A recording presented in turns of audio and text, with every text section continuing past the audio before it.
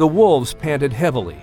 They were looking for an outlet for their nervous energy and started walking down the corridor, their sensitive noses picking up the smell of fear radiating everywhere. That smell stimulated them and made them howl at the storm. Welcome to the Epic Order of the Seven, the podcast, with your hosts, Max and Liz. This podcast is brought to you by Playful World Ministries. Max, Liz, and all the characters and adventures of the Epic Order of the Seven were created by and written by Jenny L. Cody. On today's episode, we'll hear Chapter 47 from the Ark, the Reed, and the Fire Cloud, plus Jenny has another great letter from one of you when we head to Jenny's Corner in just a little bit. Right now, let's give a big shout out to our hosts, Max and Liz. Hey! Hey! Hey! Hey! What's the haps, me brother? Ain't nothing to it. What up, dog? Just hanging, lad. Just hanging. Gentlemen, and I use that term generously, could we, invite the rest of the world into your little, whatever that was? Sure, lass. Hey, yo, a big shout out to all me peeps. All your what? Me peeps, lass. Me peeps. Peeps is a colloquial term for the common North American tree frog, called peepers, or peeps for short, which is also the word used to describe the sounds that emanate from those tree frogs. The word peeps is an onomatopoeia. It's all tomato what? Tomato? I thought peeps were those marshmallow chicks that you find in Easter baskets. Oui, that too. Onomatopoeia is a word which, when you say it, creates a sound effect that imitates the thing you describe. Huh? Like the word bell. When you ring a bell, it sounds like bell, bell. Oh, that's kind of cool. But I think I'll stick with the marshmallow chicks. Aye, and I'll not be putting them on me tomatoes neither. You two are starting to scare me.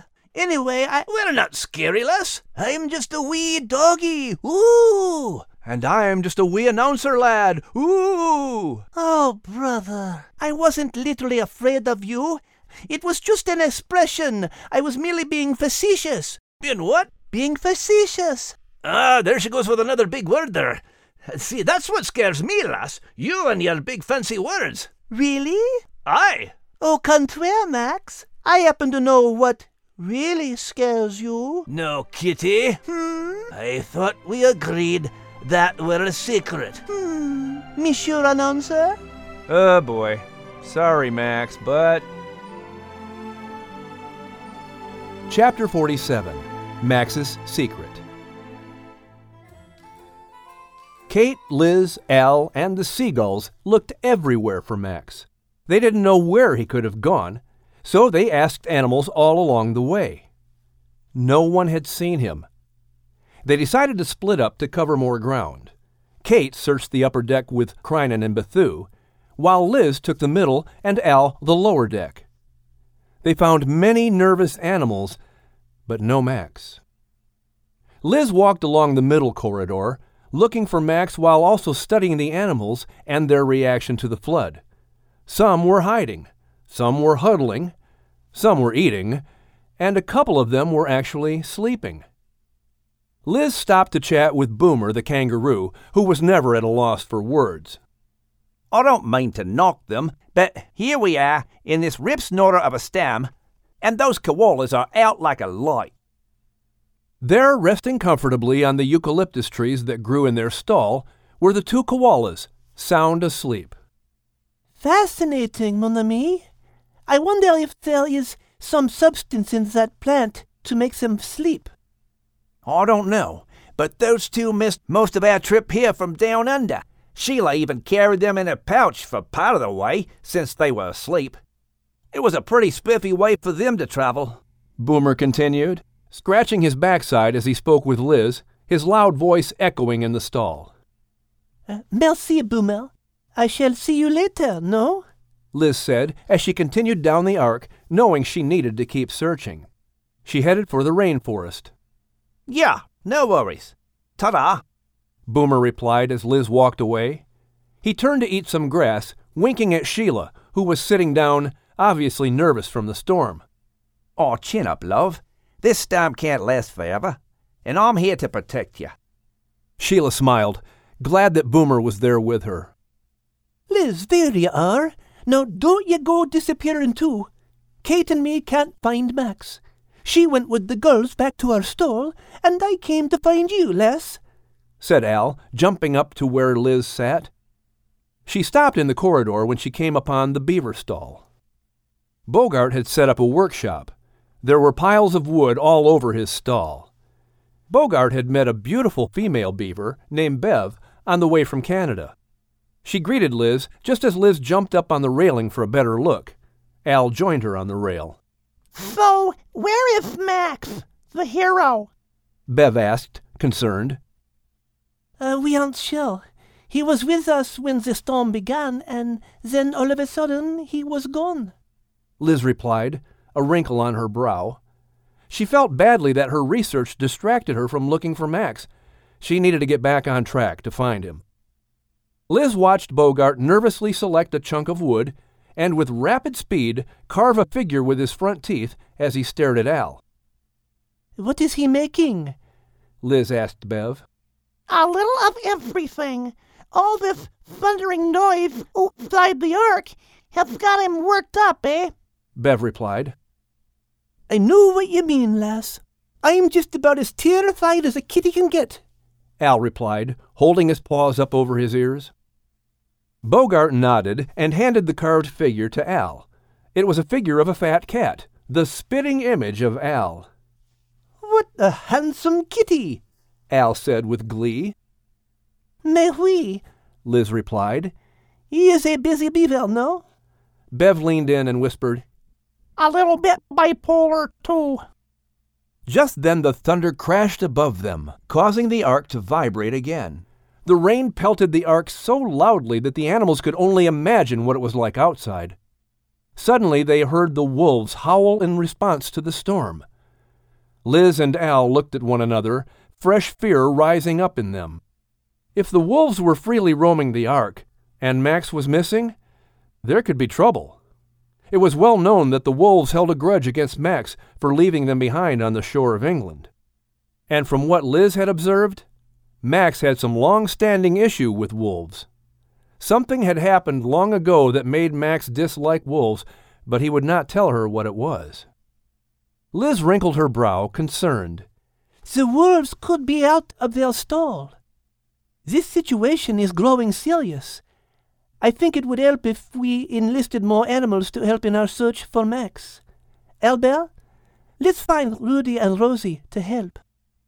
"I know a pair of red howler monkeys who can swing quickly from the trees to look for him. I'll go see them and spread the word," Bev said. She turned and looked at Bogart, who was busy chewing another carved figure. "He won't even know I'm gone." "Merci, Bev," Liz said. "I am grateful for your help." "Okay, and don't worry about the wolves, eh? We'll find Max. He means a lot to the animals here," said Bev, smiling. "Merci, mon ami," Liz said, smiling back as Bev turned to head in the other direction. Liz and Al wandered down the ark, continuing their quest. The terrifying thunder clapped again. They hoped they would find Max soon. The wolves panted heavily. The stench of their breath overtook the air with a foul odor. Restless, they jumped out of their stall when the thunderclaps seemed exceptionally close. They were looking for an outlet for their nervous energy and started walking down the corridor, their sensitive noses picking up the smell of fear radiating everywhere. That smell stimulated them and made them howl at the storm. The lightning flash could be seen through the windows above and lit up the corridor. They took off running, filled with the thrill of the hunt. Shem's hands trembled as he lit the oil lamp in the storage room. He shivered from the cold that engulfed him. His clothes were wet, and he was soaked to the bone. But the coldness in his heart was far worse. His friend was drowning outside, and there was nothing he could do about it. Shem was drowning too, in despair, borne by helplessness. He knew he should be with his family right now. Nala was certainly frightened by all that was happening, and he should be there to comfort her. But Shem needed some time alone to grieve for Avi and to regain his composure. He couldn't comfort Nala, much less anyone else, in his emotional state. This storage room was a quiet place where he could wrestle with his emotions in private. Shem pulled off his wet tunic and threw it on the floor, causing something to scuffle in the corner. He squinted as his eyes adjusted to the low light of the oil lamp. There, panting in the corner, was a little black dog. The tunic had landed on him, and he jumped away from it, clearly frightened. There. It's okay, little fella. I'm sorry I scared you. What are you doing in here? Shem said as he went over to Max. He reached over to softly pet Max, who was shaking. You too? You're shivering like me. Come on. Maybe we can warm each other. Shem grabbed a blanket and placed it on the floor next to Max. He sat down, leaning his back on the wall, and patted the blanket. Max came over to sit next to Shem, his head down and ears pulled back, and his eyes full of fear. Shem gently patted Max's head, and Max slowly lay down, resting his head across Shem's knee. Shem put his arm over Max, his hand gently stroking the frightened dog. The two sat there in silence for a long time. They listened to the rain outside pound and the wind roar. But here in this storage room, there was an odd comfort with one another. This man and dog couldn't communicate all they were feeling, but they felt a mutual bond nonetheless. Perhaps the true source of the comfort came from the knowledge that they weren't alone. I lost my best friend today, Shem finally said, his lip trembling with emotion. He was a good person, but he lost his way and wouldn't listen to me about God. I tried to help him, but I failed. Shem shook his head. Listen to me, talking to a dog about this. I don't suppose you've ever lost your best friend, have you? How could you understand what I'm feeling? Max lifted his head and just looked at Shem, his soulful eyes trying to communicate that, yes, he did indeed understand. He was feeling the same emotions right now about Gilliman. But on top of the grief, Max also felt fear. I do know the grief you feel. But do you understand the fear I have from the storm? How could you understand what I've been through? Max thought to himself, wishing he could communicate with Shem. Max lowered his head and gave a big sigh. Too bad humans couldn't communicate intelligently with animals. And humans didn't seem to be fearful of thunder and lightning. It was nice to have someone share in the grief, but he wished there was someone to share in his fear also. Best friends can bring the worst pain when things go wrong between you. Sometimes I wonder if it was worth it, having friendships that went from joy to pain. Especially Avi. Oh, Avi. Shem continued to say aloud as he petted Max. Maybe you could be my new best friend, little fella. I bet you'd never hurt me or reject me. Max pondered all that Shem said. He never had a friend turn on him before, so he didn't really understand how Shem must feel. He could only imagine how badly it would hurt. Max was glad to sit by and be a comfort to this sad human. And although Shem didn't understand that it was Max's first time to experience a thunderstorm without Gilliman, he eased the frightened dog just with his presence. Perhaps Max could be this man's best friend, and in turn, gain a new friend himself. Shem and Max jumped when they heard the wolves howl. The sound grew closer. Max looked up at Shem, who rose to his feet, saying, Sounds like those wolves are out of their stalls. I better go check. I've been in here too long. Maybe we both better get back to our mates. Shem gathered his tunic and shook it out before slipping it back over his head.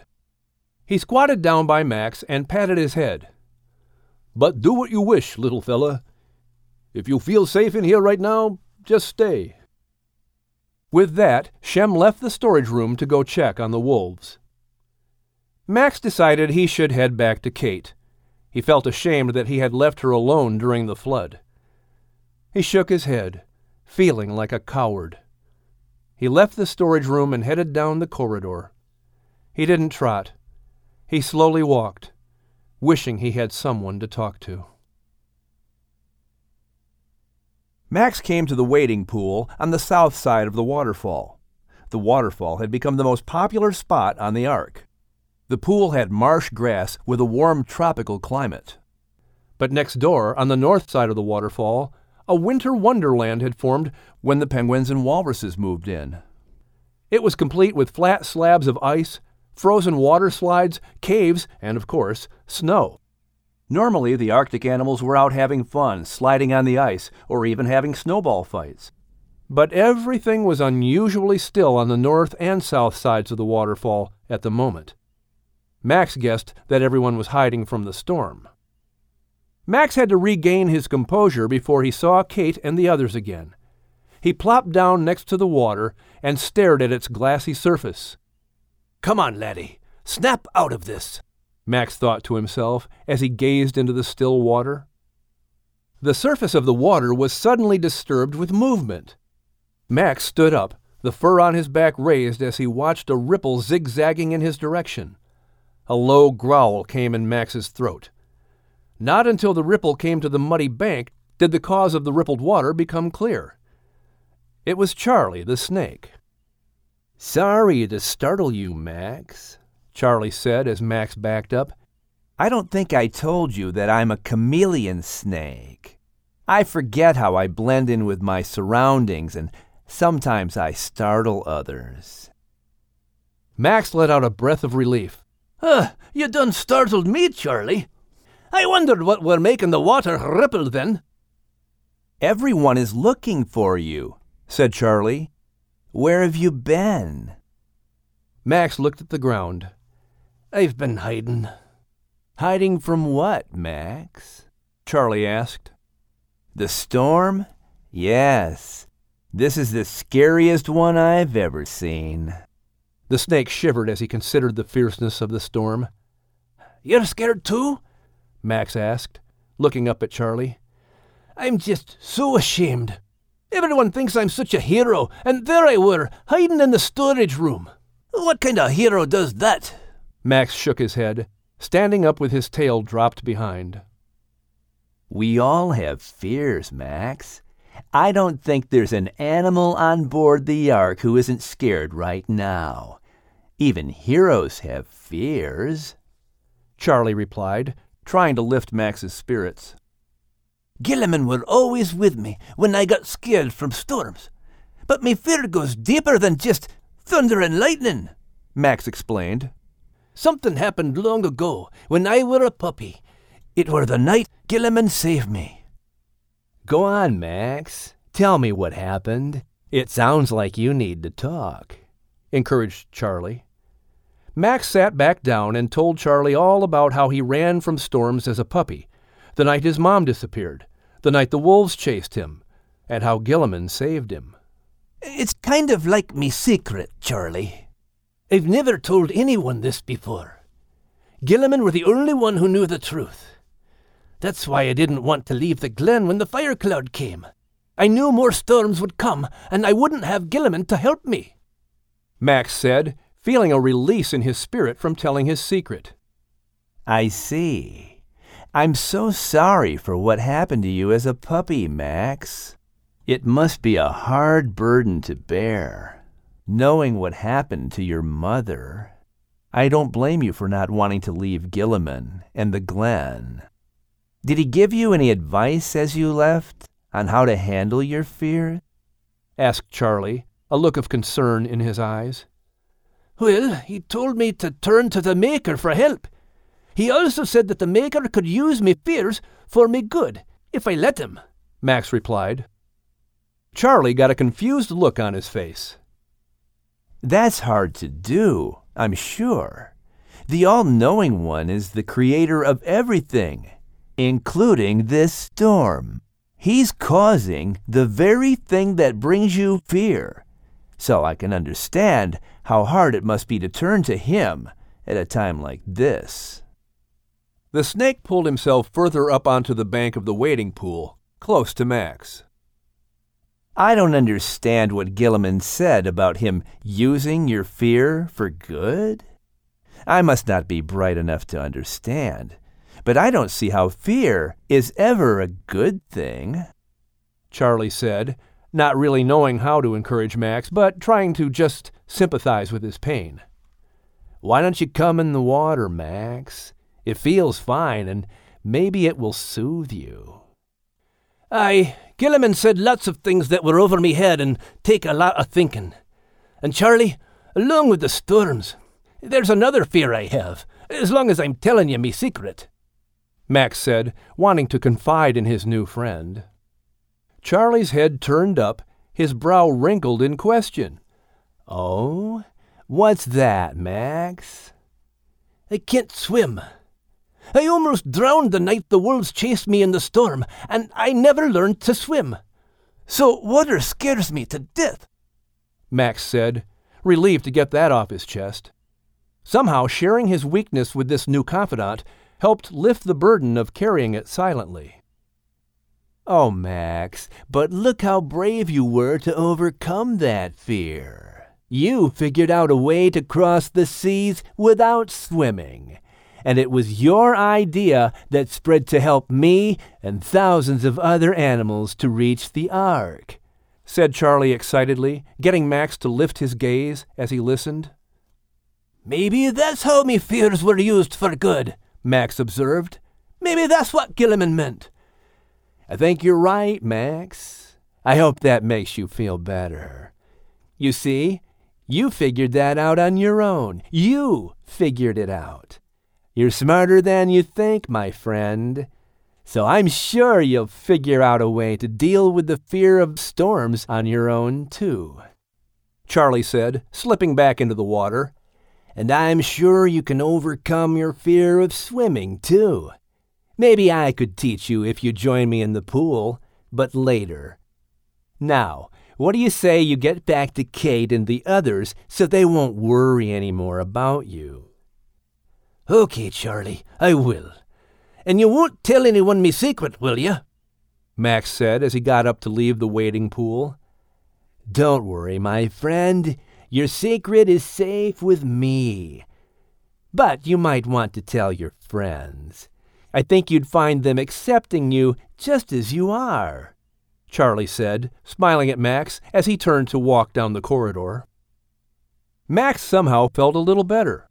He had 2 new friends who had helped him today, Shem and Charlie. Maybe he was smarter than he thought. The lightning lit up the sky overhead and the thunder crashed. Max ducked as he walked along the corridor. Then he raised his head. He'd find a way to overcome this fear of storms, and maybe even his fear of swimming. He had to.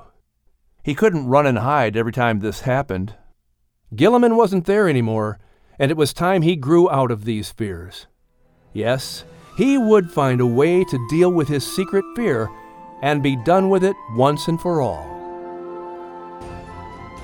Aye, it sure did feel good to tell a couple of friends about me fears. As long as they really are good friends. But you know, sometimes it is hard to talk about our fears and weaknesses, even to friends, even good friends. Aye, it can be kind of embarrassing to talk about being scared or weak, and it can be risky, 'cause we don't want them to think less of us now, do we? So we just close it all in and let it keep on scaring us the next time around. And that is why we need a friend who will never embarrass us or think less of us. Someone we can tell anything we want, and he will love us no matter what. You're talking about the Maker, then? Très bien, of course. He gave us his Son, Jesus, to be our Savior and to be a friend who sticks closer than a brother. Aye, so you can trust him with anything. Just talk to him and make good friends with him, 'cause he's already the best friend you could ever have. It's like the old song says, what a friend we have in Jesus, all our sins and griefs and scary things to bear. What a privilege to carry everything to God in prayer. Well then, here's something that's always a privilege to do. Take a trip to Jenny's Corner. Hey, Max and Liz. Greetings, Miss Jenny. What's that you've got for us today, then? This is a very special letter that I received via email in July 29th, 2014 from Will. And he writes, Dear Jenny, your books are great. My son Chris wants me to read them to him every night. Chris loves your characters and how they are animals, which helps him connect with them. Your messages in the book are great for kids to understand. Every night after I read him a chapter, he always asks me about it. It's got him to want to know more about God, and it has in turn wanting him to know more about Jesus. I want to thank you for this. We are on the second go-around after we finished the books already, and then he said, How does she come up with this? I told him that God leads her. This has helped us with talking about Jesus. When I asked what he wanted for his 6th birthday, he said, I want this, and handed me a Bible. He said, the books have inspired me. Wow. He asked me to get your new book when it comes out, and I think they have really helped me find a way to talk to Chris about Jesus and God. He drew a picture, but the cat tore it up. Thank you, and hope you do not ever lose the flame. Oh, that just means so much to me when I hear a parent connect with a child and it leads to discussions about God and Jesus and faith and leads them to want to read the Bible for themselves. That's why I write every book. And you'll notice in the front of the book, I always say this is a work of fiction based on truth. For the real story, go see. And for the biblical ones, I list the Bible books there. So thank you for your inspiration. As long as I keep hearing from readers like this will fuel my pen and keep the flame alive. So thank you so much for writing, and I hope to hear from you sometime. You can drop me a line at jenny@epicorderafthe7.com. Thanks, lass. Keep that flame alive.